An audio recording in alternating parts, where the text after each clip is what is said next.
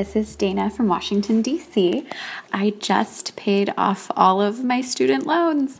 I went to like a big state school in the Midwest, so I was already paying in-state tuition at a public university.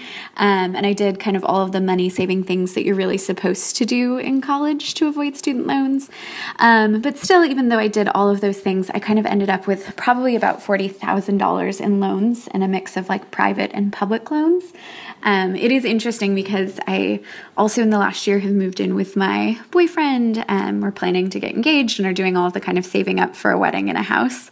And it's just interesting to think about the student loan is its own phase now. And once you pay that off, then you kind of go into like the engagement and wedding phase. I've seen that for a lot of my friends of like people haven't gotten serious until they've kind of kicked their student loan.